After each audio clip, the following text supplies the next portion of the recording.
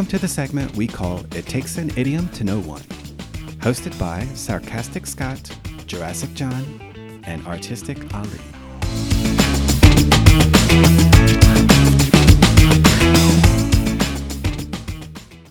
Oh, yeah. So, John, Yes, thank you. today you have an idiom for us? I do. It's resting on your laurels. Resting on your laurels. Ali, what is a laurel? I think it's a bush or a shrub. I mean, I'm really not sure about this one. I mean, I have heard this idiom before, Okay. but I've never used it. So, yeah. Okay. Resting on your laurels. I have heard about it too, but I've never used it. So I'm really interested in hearing John's definition. And how do we use this, John? Yes, John. Look, recent months and the pandemic and all the ways we've had to adapt is a really good context for using it, because resting on one's laurels means you can't keep doing something the way you've always done it. You've got to find a new way. So for anybody who was maybe successful before Corona or the pandemic and didn't adapt, you may say that they tried resting on their laurels and they didn't change. So it's about, so you have to change in order to use this idiom. It means that you can't just keep doing the things you've always been doing the way you've been doing them. You can't rest on your laurels. You've got to innovate. You've got to try new things. You've got to learn new things. Okay. Stop resting on your laurels. So it's to motivate people. Yeah. Well, it could be a way to motivate, but it's also out of necessity sometimes, because you have to adapt, you have to change, and you can't rest on your laurels. Yep. I think that makes sense. So yeah, it doesn't have to be negative. It could be positive. Yeah.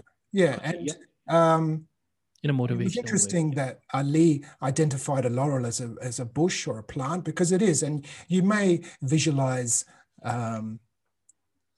the ancient Greek athletes wearing this arch of leaves around their heads once they've done something. Yeah, that's actually what a laurel is. That same plant is the laurel. So it symbolizes or represents something of greatness? I'm not sure what the connection to the laurel plant is. I would angelic? Yeah, I would invite anybody out there who perhaps knows the connection, could probably write in and tell us. Maybe that'd be nice. Or that would be nice. I could have done some research prior, but I do know what a laurel is. They're getting off their laurels. Yeah, they're getting off their laurels.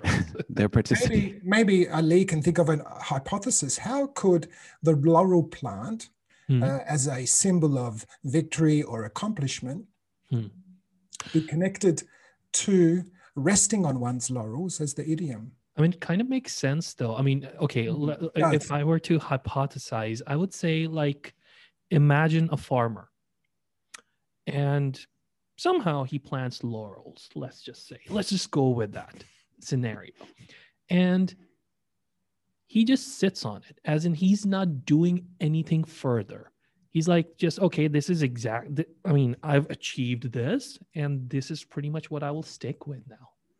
And I think that's kind of the scenario that I've built in my head.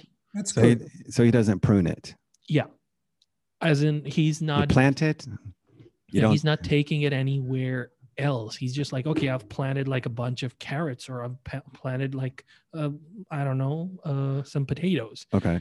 But you have to harvest those. Of course. There we go. Laurels, you don't need to do anything with. Maybe. Okay. I don't know. I was just thinking, it can also be connected to the victory laurel, because once you've won something and you've gained a laurel or earned one, you can't just rest on it and say, hey, I've won something now, I won't do anything else. I have to keep training, I have to keep innovating, I have to keep practicing, keep learning. So maybe in that sense, we can't rest on the laurels that we've won. We have to keep striving and finding new laurels to win. Okay. Okay. That sounds a little bit better. Yeah. But the Farmer Ted is good. Yeah. Yeah, I guess. I mean, there might be another example of this, though. I just thought about it. For example, speaking of mobile phones, LG just declared loss and pretty much backed out of producing phones.